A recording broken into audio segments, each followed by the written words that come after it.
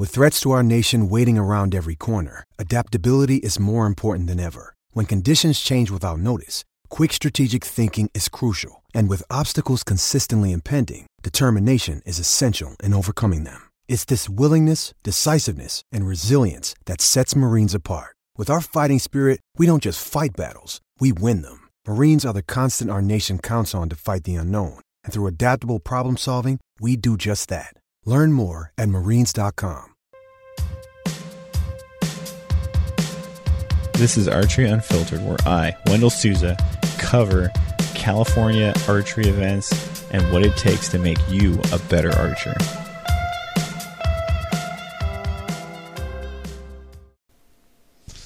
What's up, fuckos? I got a great show for you guys tonight. At least one that I think is going to be great. I'm interviewing a guy, a friend of mine, who I've been in contact with for, we've expressed niceties towards each other for the past couple years. And he's always been a guy where no matter how good I thought I was getting, this dude was always 5X's in front of me or, 6X's in front of me. He's always shooting at a higher level, and he was a guy that wasn't well known, so I kind of felt like this like a kindred spirit feeling towards him. I was like, oh, this guy's just like me. He's, trying to make it in this sport, trying to get his name out there. To be perfectly honest, he's way beyond me. I still got at least 2 more years before I'm at Kai level, but his name's Kai, and I will be there in 2 years. In 2 years, if Kai doesn't get any better, I will meet him for an indoor battle. So anyway, as you guys can hear, I'm all better. I've gotten over the hand, foot, and mouth. I took some ivermectin and some monoclonal antibodies, and I am tip-top shape now. Doing really good. Been practicing. I started messing around with gold tip arrows, man, and the triple X's were working out so good. I ended up talking to Tim Gillingham, and your boy Wendell is now a gold tip shill. So I will try to refrain from doing what shills do and be like, this is why you gotta buy my company's product X, Y, and Z. What I will tell you though is how I set my gold tips up and how you can also set your gold tips up. So one thing I like about gold tip products, right? Even before I had these, I was using gold tip points in like nearly all of my arrows. I shot a lot of Easton arrows, carbon ones. Any 166 arrow, I'd use a gold tip point. And for my super drives, I was shooting gold tip points. Now, I'm going to put gold tip points in gold tip arrows. So, right now I got triple X's. They're 26 inches long. Strangely enough, it's like cut right to the blade. And I am a 26.5 inch draw length guy. But I found that my Hamskia, my arrow rest, torque tune's really good for me far forward. So it means that, my arrows pretty much match my draw length. I got biter pins on there. Pin knock bushings, and then the biter knocks. I'm running the tack vanes, 375 tack driver vanes that my brother gave me for Christmas like 2 years ago. Still on there. Still got them. And I got 150 grain points. So it's an extremely light arrow. But I don't know if it's because the Triple X is a heavy shaft itself, but it is extremely stable. I mean, it's got to be from these tack vanes, but I can't necessarily pinpoint it. These arrows just shoot so damn good. And originally, the thing that pulled me away from the Eastons was a gold tip 9.3, the 23 diameter arrow. I was shooting fucking stupid scores. And I'm sorry for cursing. I know I sound super broy. I was shooting stupid good scores with those 9.3s. And then I broke one by overheating it. And so now, because I got to practice in the morning before I go to work, I got to get volume out there. So I was like trying to, what arrows do I got 5 of that I can roll? So I didn't want to mess with my super drives because they were built really nicely. They fly great. So then I built these triple X's, and now I'm hooked, man. And now I'll be shooting triple X's for hopefully the rest of my life. So I got all kinds of stuff planned. Man, I got all kinds of stuff planned. I'm so excited to be shooting gold tip arrows. A lot of people I have always liked and shot with. My buddy Jim, he has been a gold tip like loyalist, and I've always given him shit about it. And now he can flip around and give me shit about it. The guy that taught me to shoot, the man Emerson, he's a gold tip guy. His his idol Rubio's gold tip guy. So it's like, hey, it's cool. It's all in the family, kind of. So if any of you guys are thinking about shooting gold tip arrows, you get some, run it to me, or hit me up, and I'll give you my honest opinion on how you should run it. So, a couple things. I got a question from my buddy Chris asking about the Mantis sensor, the X. I think they call it the X8. 2 years ago, roughly, maybe 1 year ago. No, it was 2 years ago. I was shooting for a shop down south, and they were the owner was like, "Hey man, I'm trying to sell these Mantis X8 things. Strap one on your bow. Do as much promotion for this thing as you can." So I did, and I shot with the Mantis X8 on my bow for about 2 months. I posted up a bunch of my scores, and the graphs that shows me what I'm doing and stuff. And so my buddy was asking me, what do you think about this product? And I'll be 100% honest to you guys. I think it's a waste of money. I think it's an absolute waste of money. And I'm sorry for anyone that likes it, but if you like it and you feel like you gain something from it, more power to you. You're better, you have better fidelity than I do.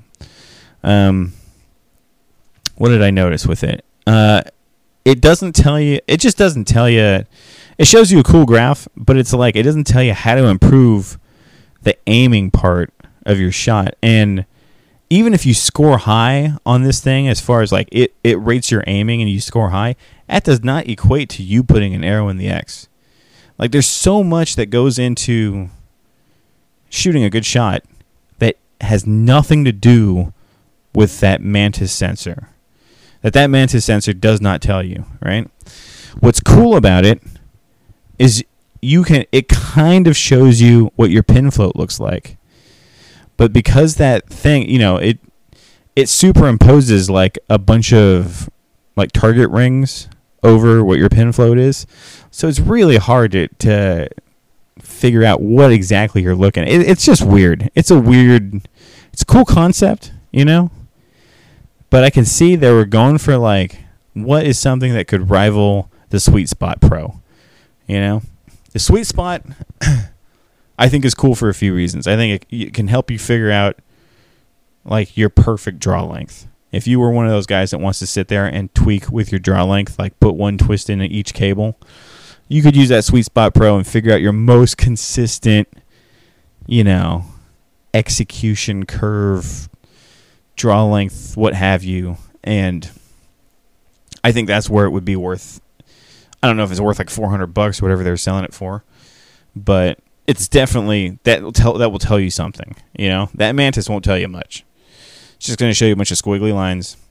I think one of my buddies, I can't remember if I'm making this up or who told me this, but pardon me, someone put one on a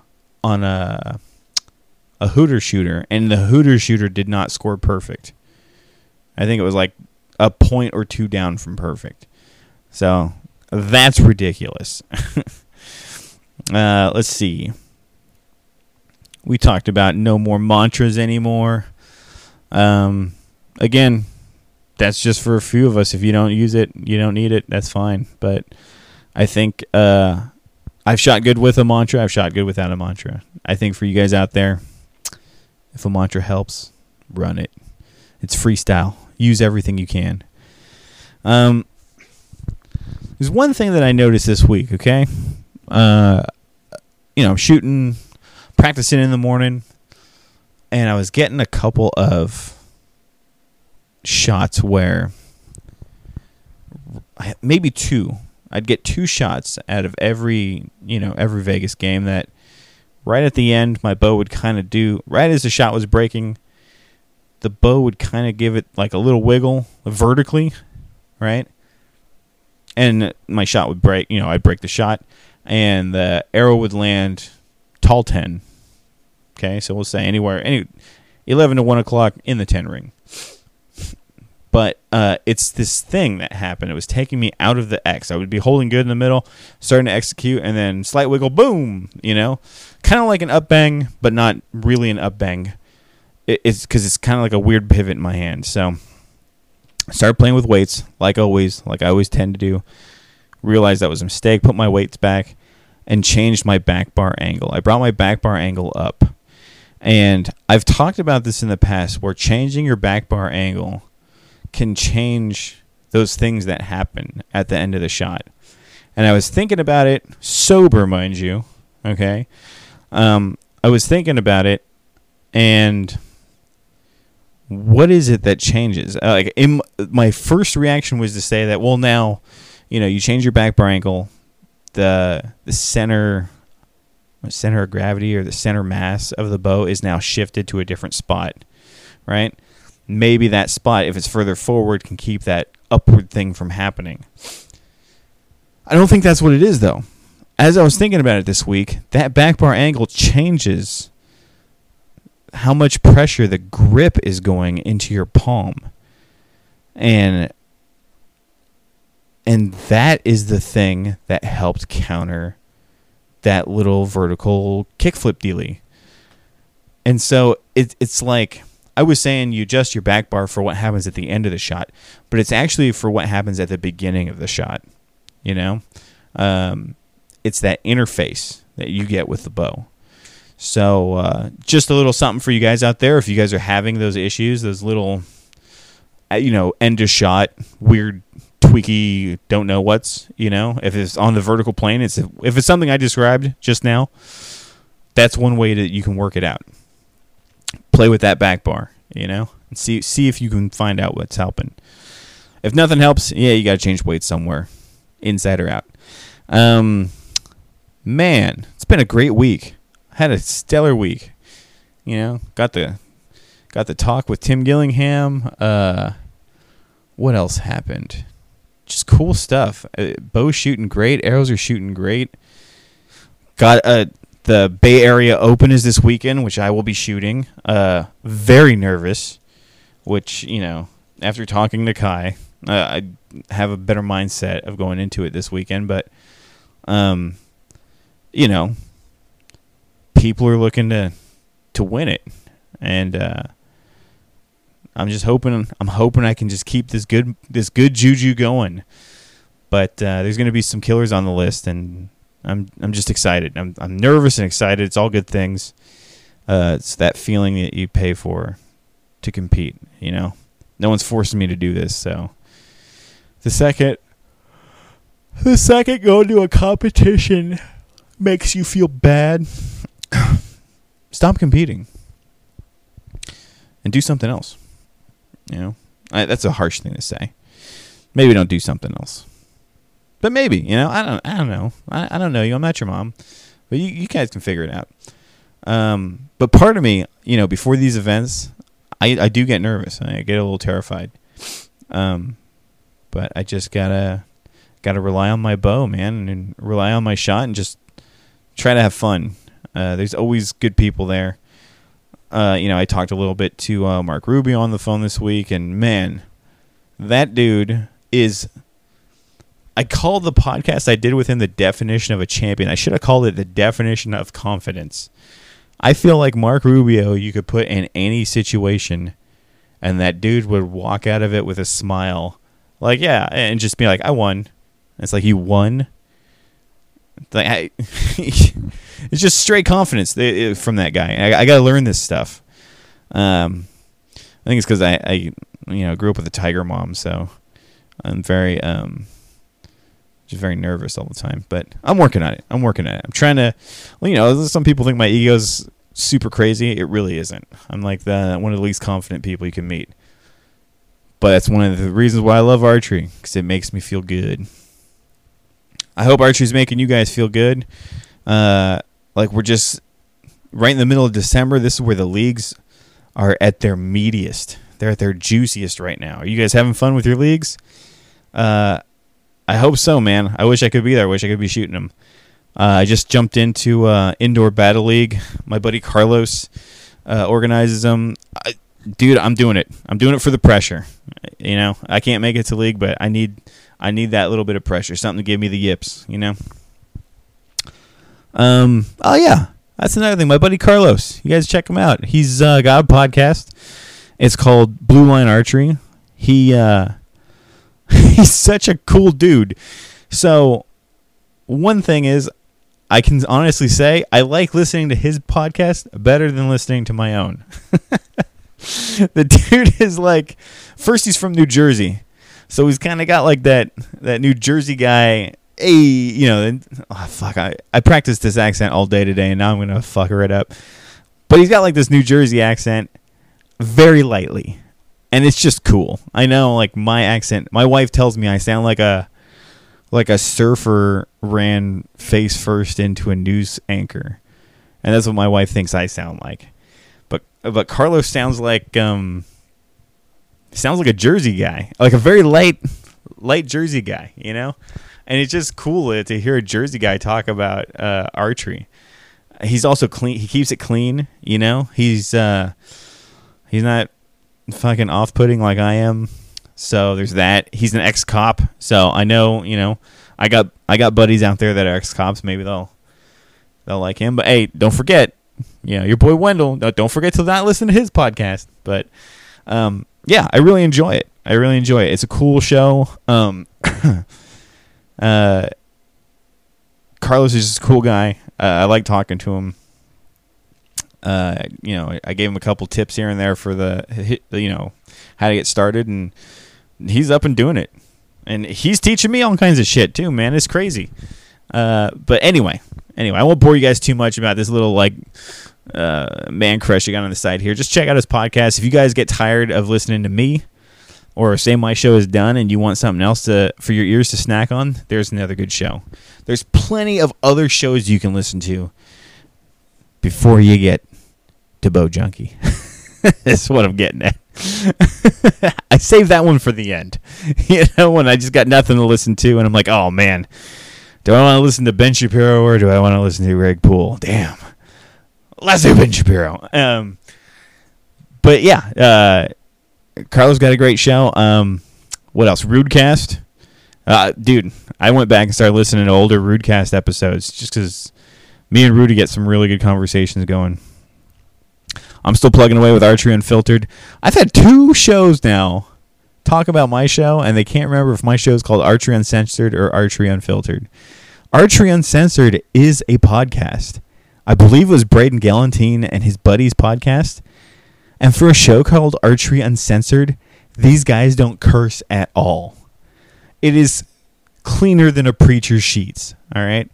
So, Archery Unfiltered, think of it like an unfiltered cigarette or a big dirty joint, whatever. That's my show. I'm going to curse. I'm going to say stupid crap. I'll probably get canceled before Season 2 starts.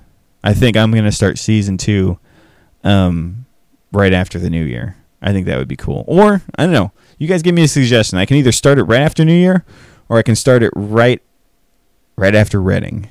Because I started this show right after Reading. I started this show because people were saying that they just wanted to shoot a 1500 and they were disappointed if they couldn't.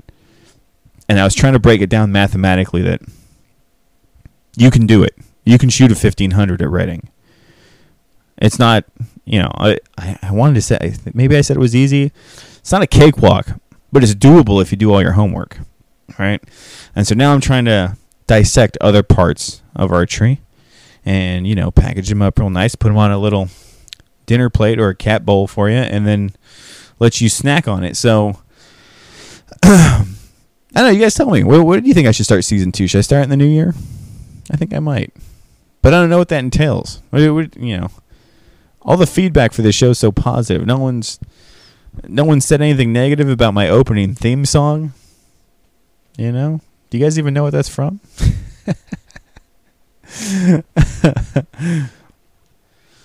All right. Let's see. I got one more question for you guys. This is a cool one. Dude says, I've been listening from Norway. I've been bitten by the archery bug, and the archery scene here is tiny. So I've scoured the internet for any and all information so I can improve. That's cool, man. So in the deepest, darkest corners of the internet, you found my little humble show. He said, no need calling the ghosts in your mind porn friends via Spotify. Oh, yeah. So I was saying, everyone, I don't believe that people from other countries listen to my show. I think you guys here in California listen to my show and you use a VPN because you look at gnarly porn. Which, this is America. To everyone their own. I'm not against that. But this guy's saying that's all in my head. But he says, maybe you can help me. I'm shooting 60 pounds, 30.5-inch draw. My indoor arrows are 23/18s that I've just cut down by 1 centimeter to 31.5 inches. Because I was getting a horizontal spread in the gold. My best scores have been like low 290s Vegas scoring. I'm chasing 300s, obviously. Peace and love, and archery unfiltered fucko. Thanks for the question, Thomas. So you're getting a horizontal spread. This could be a couple things, right? Your arrow build sounds fine. Considering I don't know about, I think I asked you. I think you said your point weight's like 225. You got 4-inch bonding vanes. Let's see, bow setup varies depending on what's comfortable on the day. 30-inch stabilizer up front, 12 in the back. I should also admit that I have not been practicing for a few months now because shit happens. Yes, it does, bro. I got hand, foot, and mouth, and it fucking sucked. Okay, so you guys know on my show, I'm never one to tell you to run out and buy something, right? I'm not trying to push shit that I don't think you can't fix for free. But first off, this dude Thomas, you got a 30-inch draw and you're shooting a 12-inch back bar. I do believe a longer, i.e. the longest back bar that you can put on before that bar pokes you, bar length plus weights is what you need for the back. 30, I'm sure, is fine for the front. I've never gone beyond a 30. I might have shot a 33 and didn't like it, but I'm tiny. I'm truly a tiny person. But yes, the longer back bar will help slow your pin float down. It'll give you some added leverage in the back. I'm just a huge fan of the longer back bar. I don't see why not. You know what I mean? So that's one thing that you can do. You told me that you have a 14-inch bar on the way. That's going to help you a lot right there. I think with a 30-inch draw, though, you could probably shoot a 20-inch back bar. But considering you already bought it, I'm not trying to get you to spend a whole ton of money. So just run what you brung. Of course, the basic stuff is, if you're getting a horizontal spread, is to check your paper tear. First, if your draw length is solid, right? Because there's also, if your draw length is too long, it can get you to break shots, out to the left or whatever. If it's too short, you can, pull shots too hard. So your draw length is a big one. If your draw length is good, move to your paper tear. If your paper tear is a bullet hole, for indoor, I stress bullet holes. I'll be honest, I paper tuned my indoor setup right now just once a few months ago. I should probably paper tune it again, but it's shooting so good right now, I'm just too scared to know. For you, tune it for a bullet hole. That'll be your starting point, okay? If you don't have access to paper tuning stuff, you can always do a bare shaft. But if you torque your bow, bare shaft's just going to go wild anyway.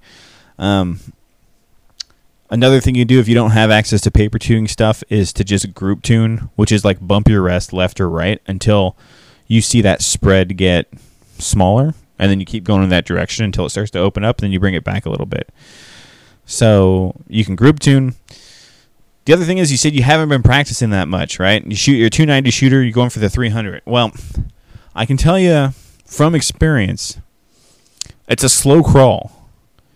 I remember shooting 250s, and it's a slow crawl to get up to 290. And then I remember shooting 292, 293 for a long time. Then it was 295 for a long time. And then finally it was 298 forever. And then after 298, I just jumped to 300. You know? It jumped to 300 once, and then it was 299s forever. Still 299 sometimes. So just know what you're chasing is something difficult, okay? It is the goal. You can get there, but it's a long road, especially if you're in the 290s right now. So there's a couple things you need. One is practice, consistent practice. You need a large volume of arrows so that you can figure out, you know, the more you shoot, the more the bow will tell you what the bow needs. And, you know, your shot will tell you what you need. Hold on 1 second. I think I got a baby crying. No. So yeah, that's what you got to do. Start practicing.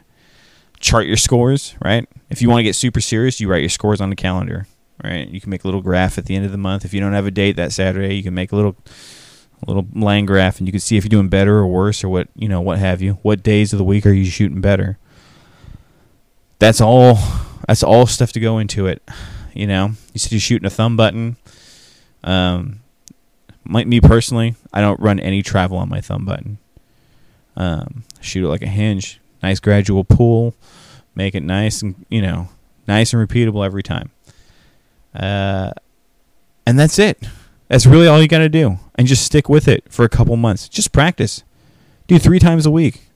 Practice give yourself 3 months. All right. And if you don't improve that 290, you can message me again and tell me how fucking dumb I am, and I'll apologize, and we'll try to work it out further. But until then, what you really need is fundamentals. I mean, you're shooting a 290, so you got some fundamentals down, right? Where you want to beat at it is 295-ish. I think if you can shoot a 295, you can shoot a 300. You just got to kick some cans out of your path, and you'll be set. Realistically, if you're shooting 290, you're also on the doorstep of the 295. Just follow those things I said. Make sure your bow's not holding you back. You know, are you fighting it? That's a big one right there. One of the big skills in diagnosing what needs to change on your bow is realizing what you're fighting. You know, so if you're getting this horizontal spread, are you breaking shots like dead center and then they're going left or right? Because if that's so, I mean, that could be something like vein contact on the cable. That could be, wacky. Maybe your torque tune is shitty. You know, this is all stuff that, I mean, that could be a million things. But it has to be pretty far out, because I know guys that will shoot with they'll shoot with a 3-inch left tear. And I know some guys will grip the bow like a hammer, and they'll shoot a 300 because they're breaking in the middle every time.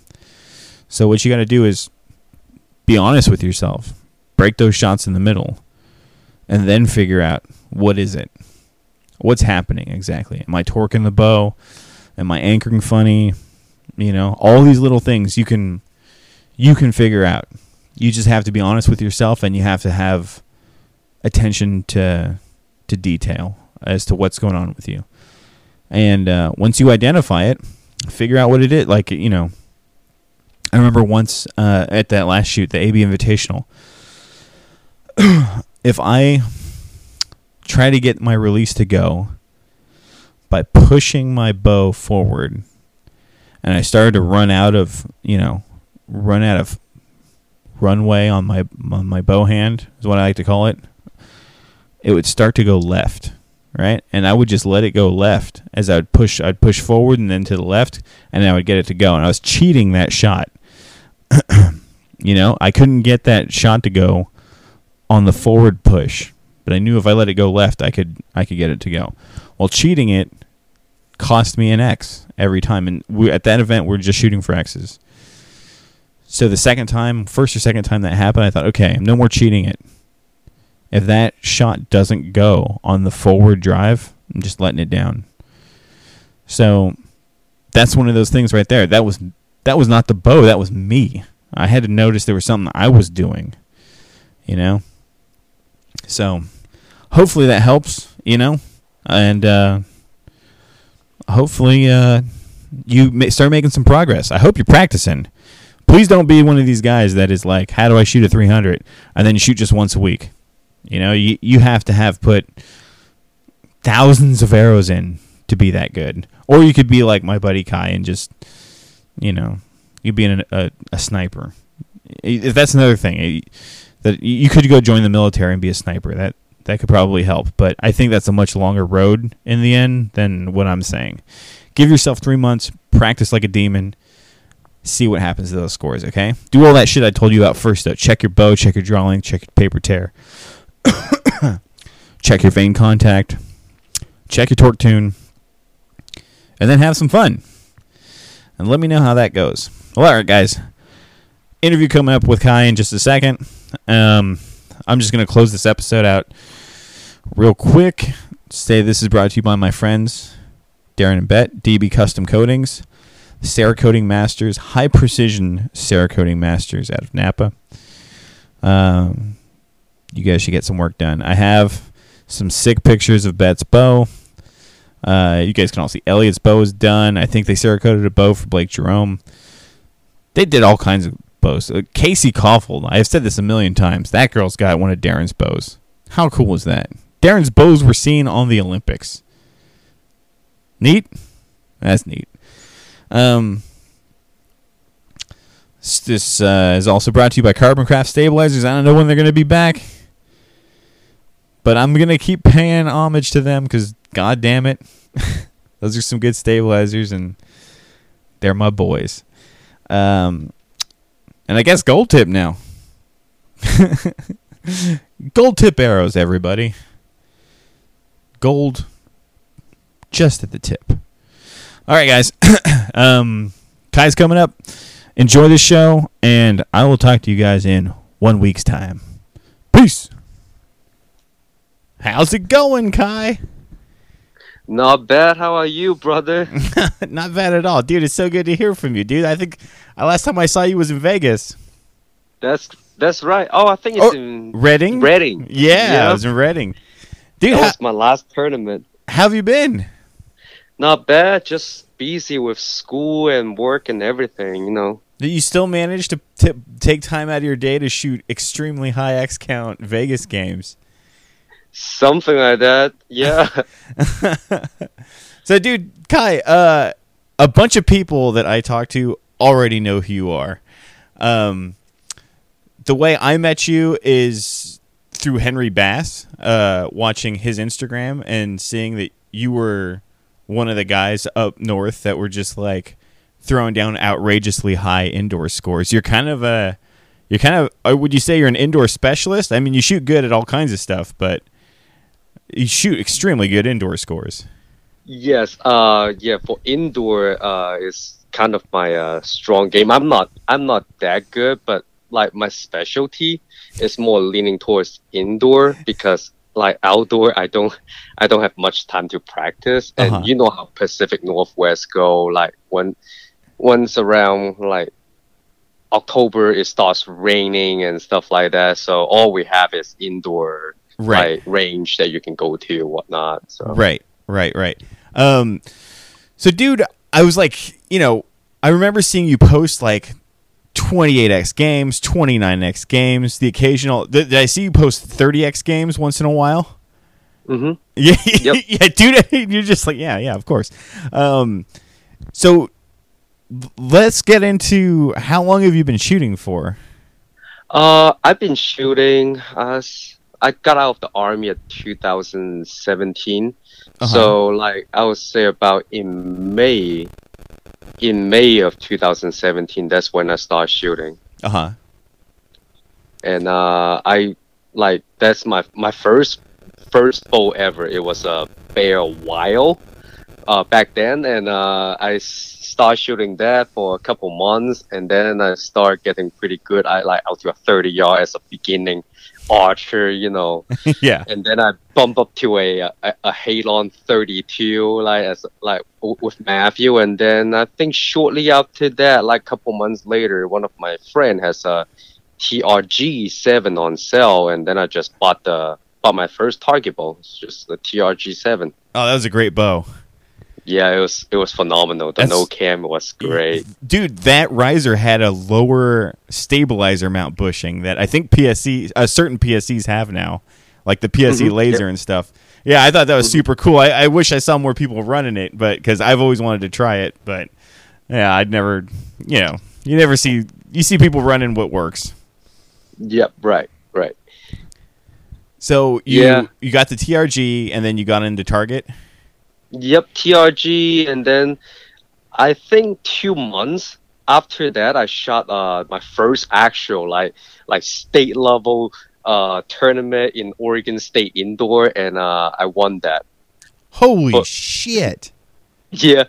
Everybody was like, "It's like, how long have you been shooting?" It's like, for this target bow, like 2.5 months. Oh my god!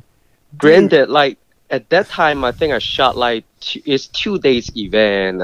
2 day I shot. It was a 5-spot. If I remember right, I shot 57x and a 58x. Oh my god!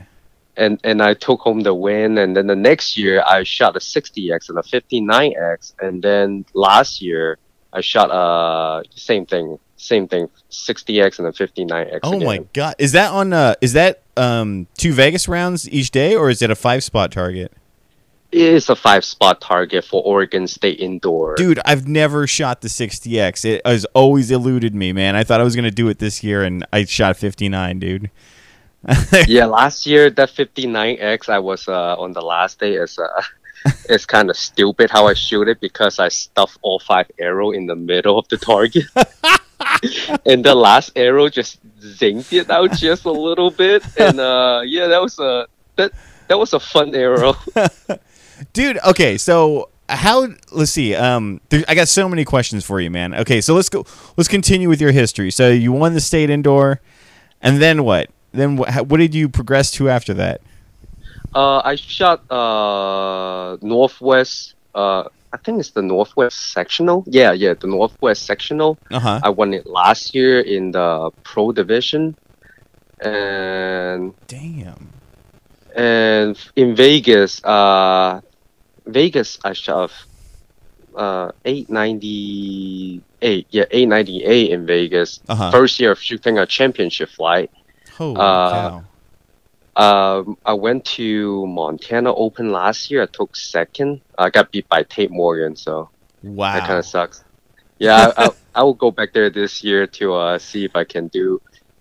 It's great. They're great people. I just want to go out there to meet all the people, you know. Yeah, and I think in the Northwest Shoot Up tournament, that's usually what I do too. Also, I think that last time that they run it, I tied with Henry's record. I think it was 98x. Holy 900. cow! That's amazing, dude. So, dude, you're up there.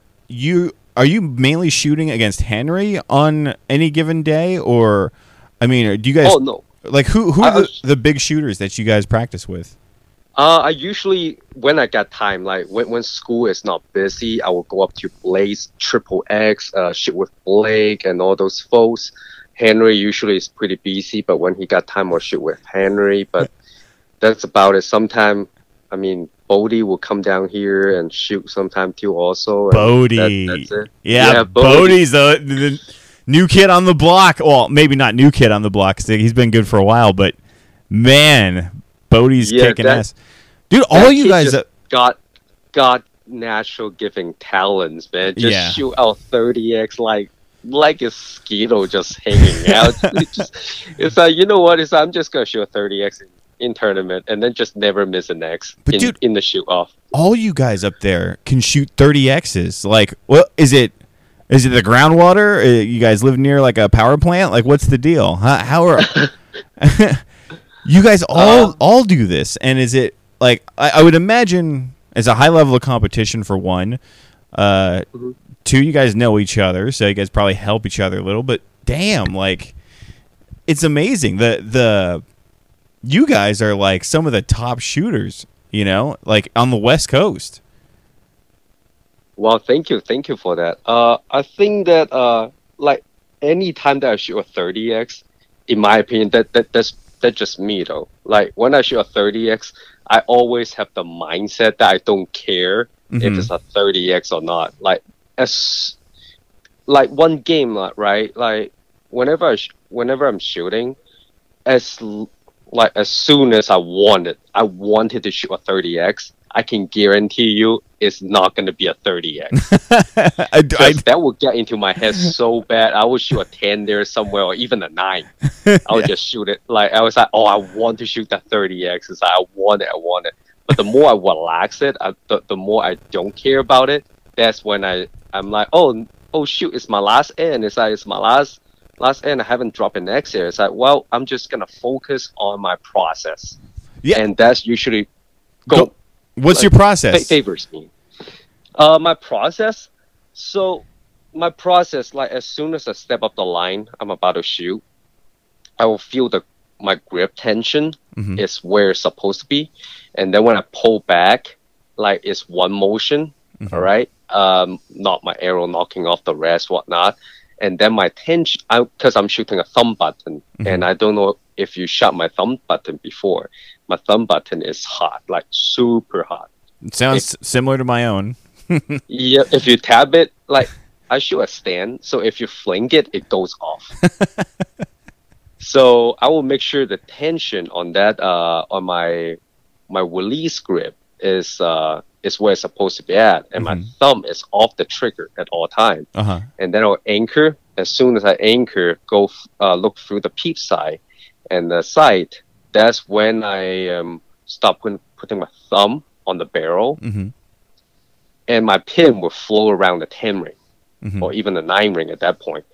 And then it will slowly move up from the bottom of the 9 ring, slowly move up, and that's when I really focus on the tension of my ring finger. That's when I release it, because my thumb is just to hold onto the barrel. And as soon as it's up in the X ring, that's when I release it, and usually the arrow, like 99% of the time, the arrow is going to be in the X. So you shoot your hinge or you shoot your button very much like a hinge, while releasing the index finger tension. Yep. Oh man, have you shot hinge for it? I have a theory that really good button shooters start off shooting a hinge at some point. Yes, I do practice with hinge. Oh, shit. And hinge, the sensitivity of the hinge is very, very similar to my button, actually. Oh, all right, that makes sense. That's how when I started shooting a thumb button, I was like, it was already set up very similar to my hinge, and I was like, oh, I'm in love. This is how I'm rolling. So you shoot a stand. You shoot it hot. I shoot my button hot. What bow are you shooting, Kai? Right now I'm shooting the Invicta 40. Really? Yep. You've been a PSE guy? I saw you dabble in a Matthews bow at Reading, but now you're shooting an Invicta? Yep. How do you shooting the Invicta 40? Are you shooting it with spiral cams? No, I'm actually shooting a DCX cam. Well, dude, okay, there's nothing wrong with DCX cams. I found that the DCX cams tune better, or like they seem to tear through paper better, for me at least. And you know, you can get them with 65% let off. Like they're still aggressive as hell. Yeah. I actually, don't get me wrong. I actually do want to try the XPX cam later on probably for Reading. I will get the Altus, which is not the shoot through riser, and also the Invicta is my first shoot through riser bow ever. So. Oh, how do you like it? It gets me like a couple of days to try to figure it out, because it is weird, because I usually load my arrow like right on the side. Yeah. Now I got to like go through the riser to load the arrow. Yeah, dude, I've poked the shit out of the back of my back when I had an Invicta. I had a bunch of little like arrow marks from tossing my arrow through and not doing it right. Yep, you and I are the same way then. Oh, so that's cool. How long have you been shooting your Invicta for? I would say about like I got it in like May, so like probably 6 months, 7 months. All right, cool. Okay, so Kai, that means you've been throwing down. Like I've seen you throw down a couple 29x games recently. That was with your Invicta. Yep. I actually shot a 28x game earlier today too. So God damn. So do you I shot go on? shot 3 28x game in 3 days in a row. I shot 28x game in league earlier on Tuesday with my axle on the top limb. The axle was out, so you can see the E clip and the spacer just dangling around. Jesus Christ, dude. And this is how bad I am with tuning a bow. I didn't even notice that until Tuesday, and I'm pretty sure it's at the beginning of the season when I play around with the top hat or whatever it's called, and I forgot to put the E clips back on, and I didn't notice until now. And I remember that it was like on the fourth end, I shot 2 arrows already. That's when I realized it. And everybody was like, oh, dude, you got to put that on the bow press. I was like, well, I still got 1 more arrows to go. And I pulled that back. Everybody just like walk away, inside out X. I'm like, well, I need to go to the bow press now before this thing blows up on me. Oh, dude. Okay, so that pretty much, my next question was going to be like, do you have any setup things in particular that you do? Like, are you super touchy about your draw length? I imagine like when you get your bow, you throw strings on it, right? Then you set it to your draw length. Do you have like a specific draw length? Are you going for like a couple twists out from the module, or do you have like some kind of specific preference, or do you just go by feel, or do you just not care? You just run it at the module?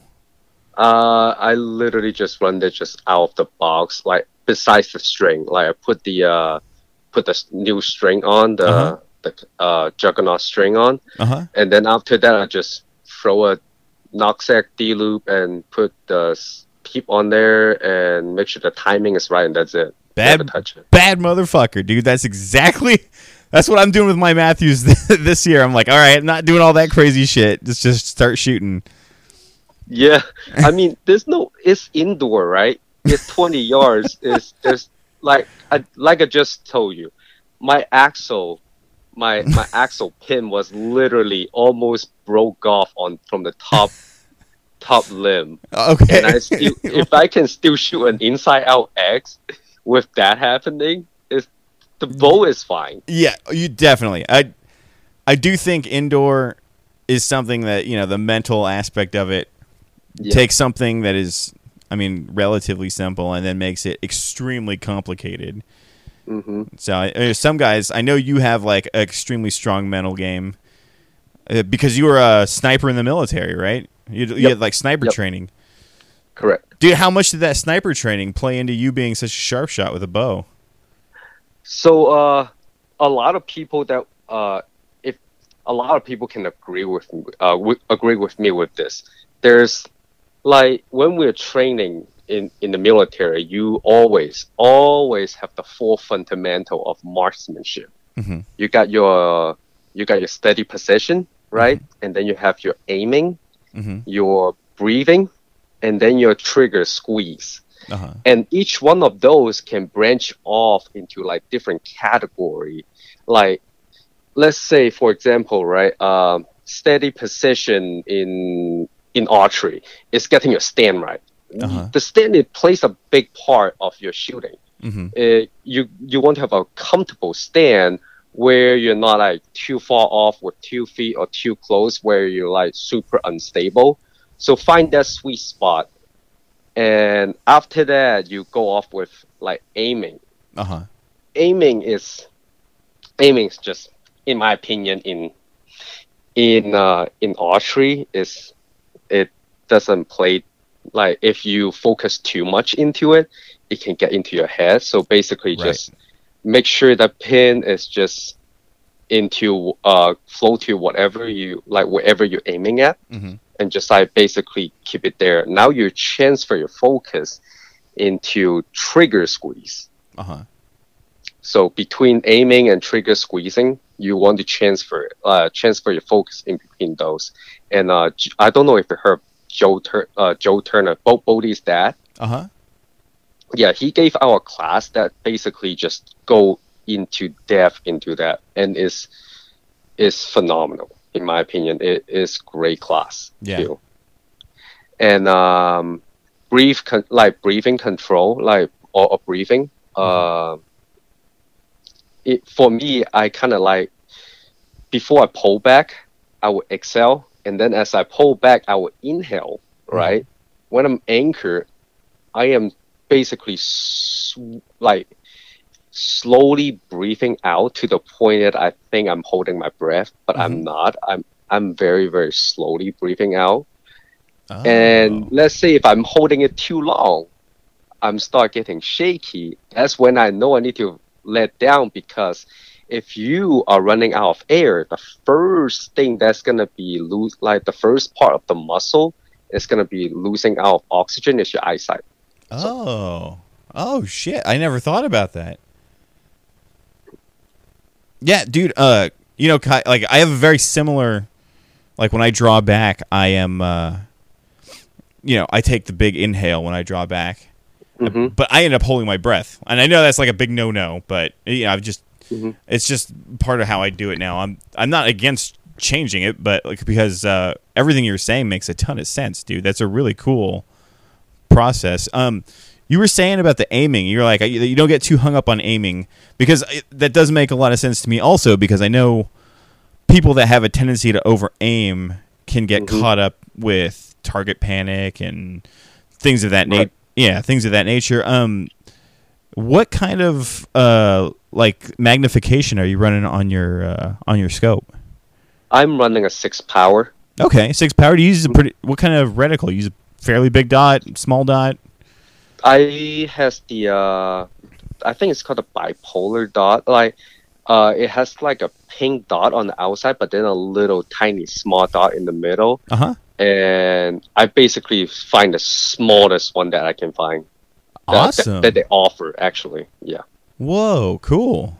I also run a fairly small dot on my lens. Like for me, my dot looks like another arrow hole. So I'm like trying to pick, you know. Yeah, there you go. Is that roughly what you're seeing also? Yep. Oh, sweet, man. Awesome. Okay, so that leaves me, like, I'm kind of curious about your bow setup. Are you running it at 60 pounds? Yes, I'm running it like roughly, because I take down like 2 turns from top and bottom. So. And what about your stabilizers, man? Stabilizer, I'm running Carbon Craft stabilizer. Oh yeah, sweet.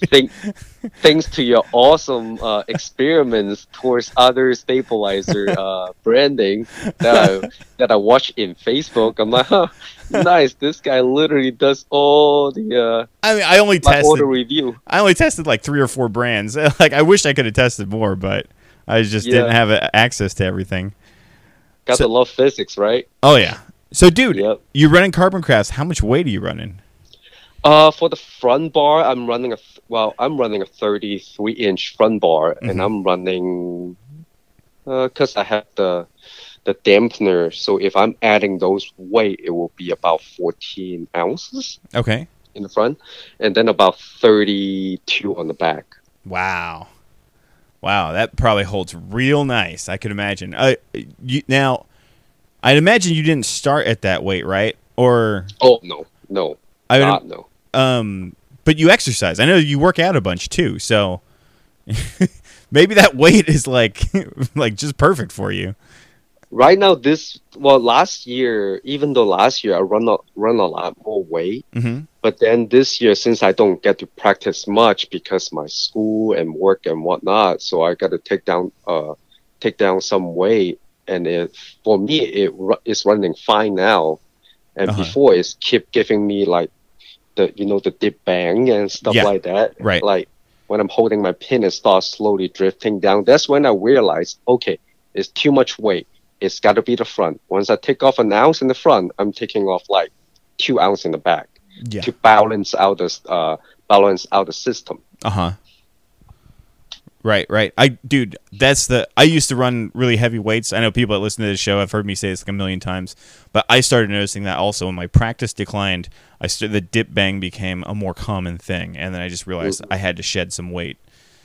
You know. So, Right.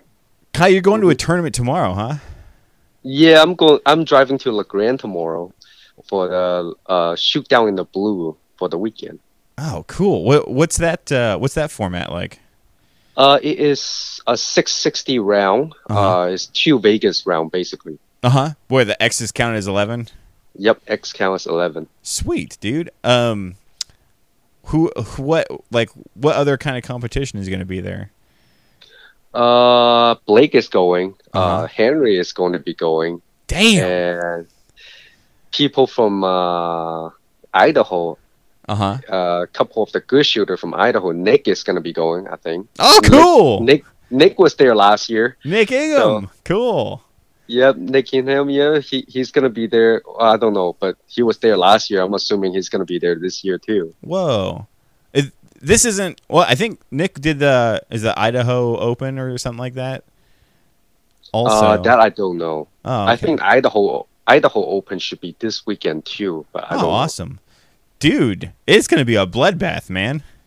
Oh yeah, let's see who's gonna get it this year. Cause last year Henry won it, and Henry gave a hell of a run up.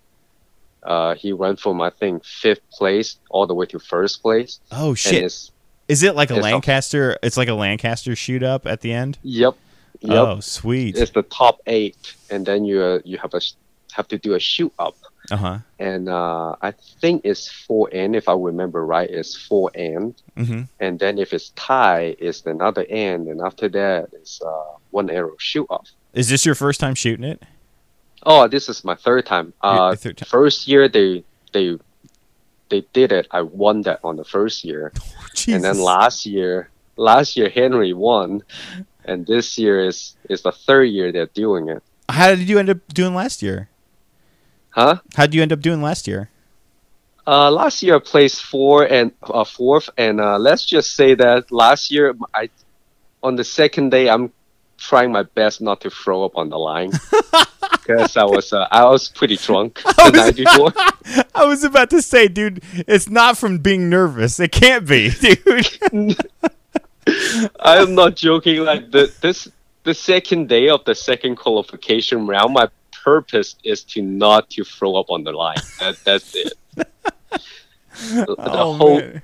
The entire day I was sitting on the bench, just trying to sober up. And I end up in 3rd in the qualification. I don't know how I end up in 3rd, but yeah, I end up in 3rd. Dude, that's amazing. That's amazing you shoot like that. The night before then, the night before that, they have the tournament called Shoot Down in the Blue. What you call it? The Nerve of Steel. Sorry, the Nerve of Steel, right? So I think it's like a 6 steel plate. It ranged from shooting a target that's from a size of a 6 or better, all the way to an inside out X. Jesus. And I boiled the Sharps arrow, and by then I was like, I think it's 5 beer or 6 beer deep. And I have no idea how I won it, but I won it. Oh my god, dude. Oh man. Dude, some of you guys, dude, like Nick can shoot. Nick can shoot drunk hella good. Yeah, I've done a couple like late nights of shooting high on cocaine, but that's about it. Like I can't. No way. Oh yeah. Oh dude. I mean, before I had a baby, back in my wilder days, I've done some. You got to see what's on the other side of the fence. I try everything at least once. I'm pretty sober now, So yeah, right. But damn, dude. I'm just saying this right now. I saw that the other day, like in Vegas, like cocaine is on the list of like the illegal substance. Oh, I'd imagine that they test for. I'm just saying this right now. If somebody won Vegas while on cocaine, the price should be double. That guy's a god. No, okay, so I don't know about that because I know it seems like it makes people hella jittery, but it used to make Babe Ruth used to say, like, Babe Ruth used to play baseball fucking high on cocaine like crazy. And he used to say that he could see the stitches on the ball. I mean, I think most pro baseball players say this now, but he could see every stitch on the ball as it was coming at him. So I think it increased his like frames per second, like processing or whatever. And I don't know. I can't say the same thing happened to me. I was like twisted out of my mind when I did it, so I can't even remember what score I shot, but I felt like it was good. Yeah. I think my buddies will say otherwise, but I thought it was pretty good. Yeah. So damn, man.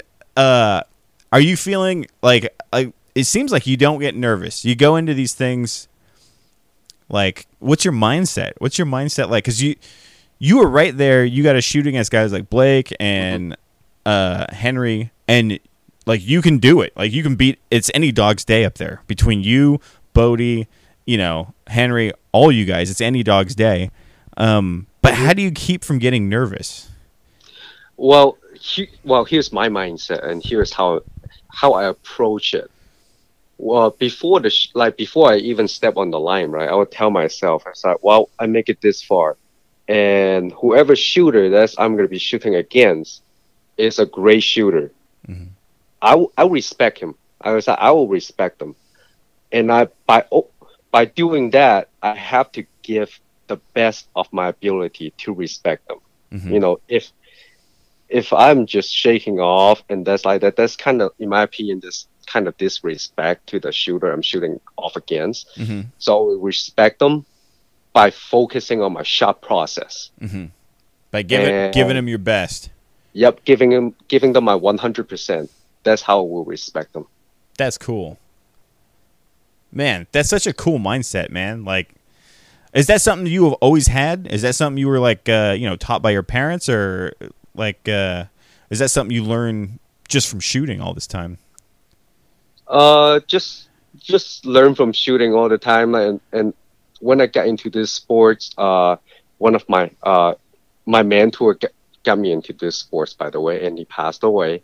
When my mentor from the army, he passed away, and basically when I got into this sport, I got into a new type of family, and I would never in a million years thought I would be like get this far into archery, like especially in target.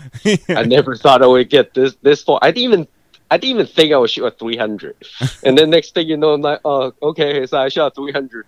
What's next? And then it's like, well, maybe 30x, and then I'll just work on that. So. Yeah, dude, you've made quite a name for yourself, man. Like, I have a buddy, my buddy Carlos. He's got a podcast called Blue Line Archery, and he knows about you. He runs the Indoor Battle League on Facebook. Oh yeah, right. He knows. Me and him talk sometime too on Facebook. Yeah. Yeah, he knows all about you. He's a cool guy. Yeah, dude. He was like, dude, you're gonna talk to Kai tonight, and I was like, fuck yeah, man. Like that's you. Like dudes know you, man, from all over. Oh, that's when I know I made it. I have a fan. Yay. Oh, you got a bunch of fans, dude. So what? I have another question for you. Your indoor arrows. You've shot Black Eagle for a little while, right? Yep. Because hasn't Henry also shot Black Eagle for a while? So speaking of which, like I would say about 99% of my setup, actually 100% of my setup is all from Henry. But dude, you run a beefy amount of weight. You shoot like a laser beam. Like it's I get it. Henry's your guy. Like I had a guy that taught me, that I learned how to set my shit up from, him. So yeah, tell me about your indoor arrow build. So my indoor arrow build is because Henry says that he cut his off like right at the riser, right? Front of the riser. Since I'm so clumsy, I'm always clumsy, and I don't feel comfortable to put my arrow back on the rest when I'm halfway drawing back if I got knock it off. So I usually leave about like half inch to 3/4 of an inch, Oh, like so you outside get your the finger, riser. so you get your finger back up to toss it back up. Yep. Okay. Yep. So I run my arrow because my draw length is 27. Right Okay. now my arrow is 27 and a half. Okay, that makes sense. And the weight I run the lightest weight that I can, and I'm using the points from Smith Bros. Uh-huh. Smith Brothers Archery. Yeah. I think that my weight is 220 grain or 225, one of those two, because it's less than the 250. That I know for a fact. Uh-huh. And it works phenomenal for me like 2 years ago, and it still works great for me now. Same setup. Interesting. And you're running like a smaller trad vein, right? Yes, I'm running the AAE Tradwing. Yeah. Uh-huh. How long are those? I think those are 4 inches. They're 4 inches? Okay, so they're not smaller, but are they lower profile? Like what's the why did you pick the trad vein, Kai? Like I said, Henry was running it, so I'm gonna run it. Okay. Oh, okay. How did you come to 225? Well, what drew you to 225? Did you play around with different point weights, or you just slapped it on and said rock and roll? Henry said that just run the lightest weight because you want the arrow to be fast. I was like, that makes sense. So I just find the lightest weight that Smith Bros has. So I just slap it on there and just let it go. Yep. That makes sense. Yeah, I ran 225 for a little while and had really good luck with it. I really like that set. I think Jesse Broadwater runs 225, and now I know Henry does as well. That's cool, man. And so you don't do any kind of wacky shit with your arrows? You don't like bare shaft index them, or you shoot them bare and see what direction they spin, or anything like that? That I do. So before I put the fletching on there, I would say I shoot it like bare shaft, of course. I'll use a silver marker or like a gold marker mark on the shaft. I'll shoot one like about 5 yards away, probably 3 yards. Like shoot it to the bell and see which direction it twists. If it's left, then I will use a left helical jig. Right. If it's right, then of course right helical jig. But most of the time it spins to the left and put it on there. Right. Like put the vein on there. So I do the same deal. I don't think that matters too much, but it's like a piece of mindset, you know. It's like, well, yeah. I put it on there, it's perfect. And that's the most tuning I will ever do for indoor stuff. Do you do wacky shit for field arrows? I do. For outdoor arrow, I would do a lot more tuning, like French tuning, like yeah, or walk back tune. yeah, walk back tune. Yeah. You do it. That's what they call it. You do anything wacky to the arrows? You know, do you do bare shaft indexing or anything like that? Nope. Damn. I would just basically shoot a group if the group I'm comfortable with at that yardage, and then I'm fine with it. Dude, there's a whole bunch of my show is talking about like all these little tricks and stuff to get your gear to outperform the shooter, and guys like you and guys like Mark Rubio, they totally shit all over that, and they're just like, nah, you just put the pin in the middle and let that thing rip, you know. Surprisingly, like me and Bodie was talking like last weekend. Bodie, like somebody was asking Bodie, it's like, how do you tune your bow? It's like, what tuning for indoor? It's like, I never tune it. And I was like, my man, the same here. Yeah, Blake said something very similar. He was like, I love indoor because I don't have to like, you know, he's like, I don't have to worry about my sight level, or I can't remember, third axis or second axis or any of that shit. He's like, it's just so mellow. I can just concentrate on shooting. And I was like, nah, dude, that makes a lot of sense, you know? Yeah, that's all indoor is, man. Indoor is all your mental game and your shot process. Yes. That's it. Outdoor, there's a lot more into, like, you got to worry about the wind, your bubble, and the distance, that you set up your sight, stuff like that. Yeah, right. And then after that, you still have to worry about your stance, because if it's like uneven ground, you got to like tilt your bubble to certain ways. Oh, yeah, like totally. That. Just for outdoor, just sight marks, just whether or not your sight marks are on is like a whole, you know, it's something that could take you forever to to really perfect, and Yeah. I feel like indoor is where we can really just perfect our shot. Yes. It's where we can learn how to shoot, and I love this time of year because I get to teach myself how to shoot all over again. Yeah. Like some people, I would say about like not majority, but like small group of people be like, oh, I love the outdoor, but I was like, I would never shoot indoor because it's so boring. Yeah. In my opinion, both of them is important. Both of them is important, and I think Blake can back me up with that too. I heard Blake say that once. It's like indoor, it teaches you, like your shot process and your mental game. Outdoor, you just put that too as well. Like basically your shot process, your mental game, plus more because you have your Right. distance, your side mark, stuff like that. And that's why I think Blake is a phenomenal shooter. Yeah, Blake's And amazing. outdoor this year, he just killed it all three of those events in national. Oh yeah, dude. He broke my record, man. I had the field record. And He broke your record. yeah, he took my name off the off the record. What a dude. dick! No. He earned it, If I want it, I can quit my job and start practicing and try to get it back. But until then, he There you go. he can have it. There you go. Yeah, he's a phenomenal shooter. Dude. He's a really, really nice guy. He too. is super nice. Do you do blank bailing like Blake does? Oh, he's gonna hate me for this. Yes. Tell us. So blank bailing, here's my thing towards it, and here's my opinion towards that. Okay. I only do blank bail when at the beginning of the season, Uh-huh. right? Or even that I would do blank bail whenever I'm like basically make changes to my my setup, Mm-hmm. and I just side it back in. Uh-huh. Or I have brand new bow, brand new setup. That's when I would do blank bail. I will be getting the feel of the bow, or beginning of the season, I will be like working on my mechanic of the shop process, get it all back to where it was. Mhm. And after that, every single time, whenever I'm practicing, I would not like blank belt couple arrow before I put a target. I would just straight up just put a target on there, start two ends of practice, and then scoring. I love it, dude. Breaking all the rules, dude.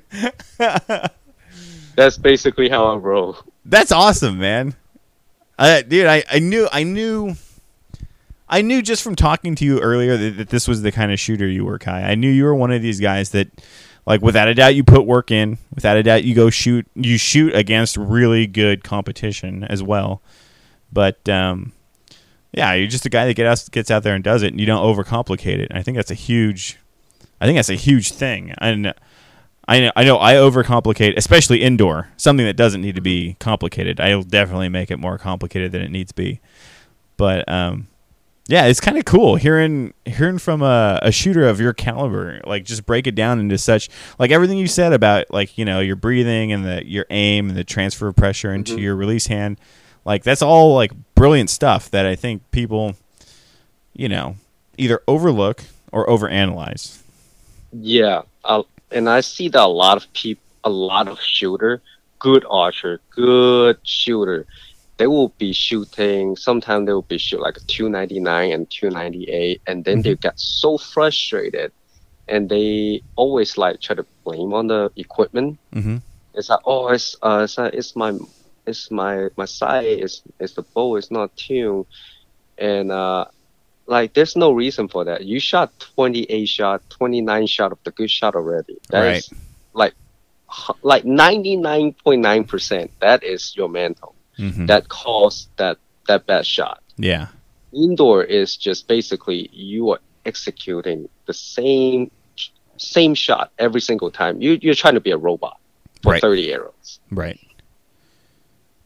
Yeah, 100%. Like, if you can get all the X's and 10s to get up to the 95, I mean, you only got 5 more after that. There's exactly. It was good enough to get you there. The rest of it's got to be between the ears. Yep. Well, Damn, man. Well, good luck this weekend, Kai. Like, dude, I'm gonna be rooting for you, man.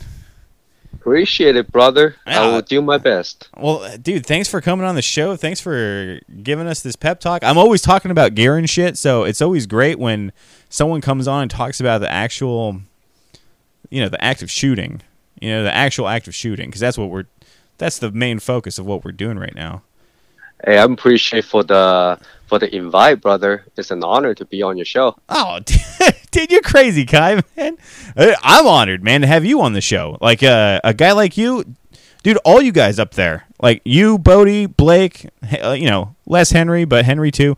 All you guys, yeah. I admire a great deal. You guys are all killer shooters, and what I'm trying to do down here is get everyone to look at you guys and see what is possible, Mm-hmm. So, right. Yeah, good on you, man. Appreciate it, brother. Yeah, thanks a lot, Kai, for coming on. Dude, good luck tomorrow. Let me know how you do. Will do, brother. Thank you so much. All right, buddy. You have a good night. Thanks for coming on. You too, brother. Thank you. Later.